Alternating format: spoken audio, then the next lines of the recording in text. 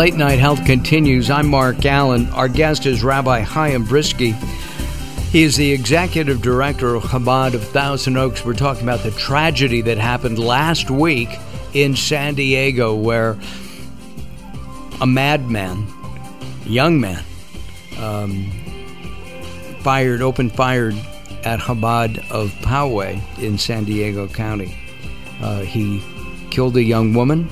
He injured the rabbi, and he could have killed children. We'll talk about some of the other elements of that as well. I need to say that this is a pre-recorded interview because it is Shabbos, or the Sabbath, and I just wanted to make that clear for those listening. Rabbi Bryski, let's talk about the fear factor. Do you think that people will come together and go to services more? And this is across the board, not just to Chabad of Thousand Oaks, where everybody is welcome. And Rebbitzin Bryski puts on an amazing spread at the end of the service. And thank you for the plug. You're welcome. But at the same time, will people be afraid to go to their mosque, their church, their synagogue, their any place where they pray? Yeah, that's a great question. But I know we're Americans, and as American people, we don't shirk away from a challenge. We don't like when people tell us what to do or dictate how we live, and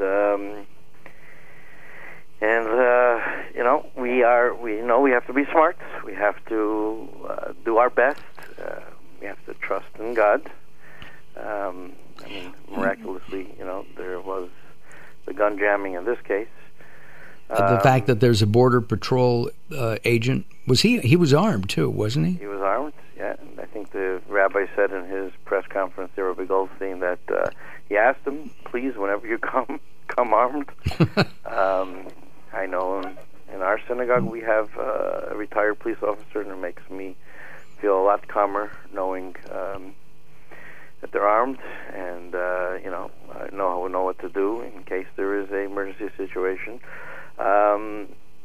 Practically speaking, that's how we Americans roll. I mean, we definitely don't cower, and we are going to go to our synagogues. We're going to go to our places of worship, because that is the very thing that I feel will make this world better, kinder, not inoculate us against any hate that comes our way, inoculate our kids against this horrendous hate, this evil, this complete breakdown of just murdering people you never met, and promote kindness to people we never met, kindness to strangers, and then we can focus on all the goodness that's going on. I mean, there's so much more goodness. When after the shooting here in Thousand Oaks, I was there at the teen center, which is right next to our Chabad, and to watch. I was there with the families of ones that lost loved ones, and to watch the volunteers, to watch so many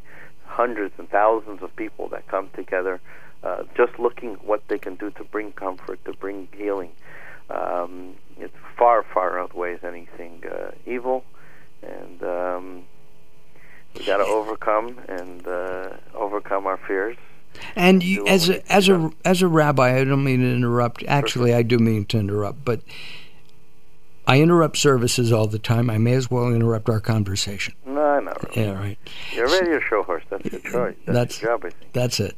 So my thought is that you must have people come to you and say, Rabbi, I just, I don't believe in God.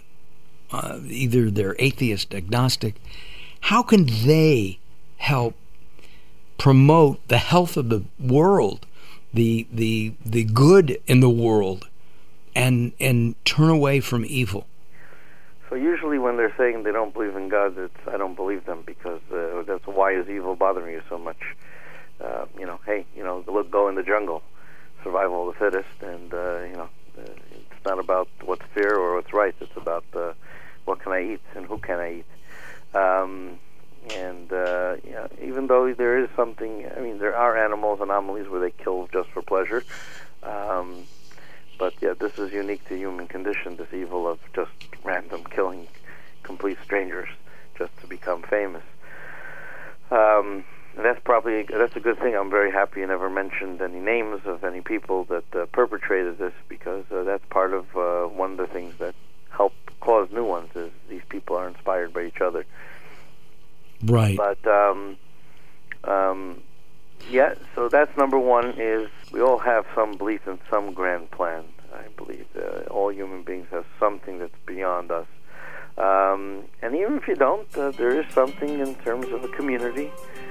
Judaism is a system of life that has kept the people for 3,300 years through way more than a shooter that came. Right, Rabbi. I appreciate your joining us last minute like this. Thank you very much. Say hello to Shula and your whole family. And thank you, Daryl, there in the background, and thank you. My pleasure. Thank you, Mark. Thank you very much. By the way, if you want information on Chabad of Thousand Oaks, contributions are welcome. You can go to TOChabad. JewishTO.org. JewishTO.org. TO as in Thousand Oaks. JewishTO.org. All right. I'm Mark Alyn. Coming up next, we're going to take a look at the same situation from a Muslim point of view with Servet Hassan. I'm Mark Alyn. Join us at LateNightHealth.com. The show continues in a moment.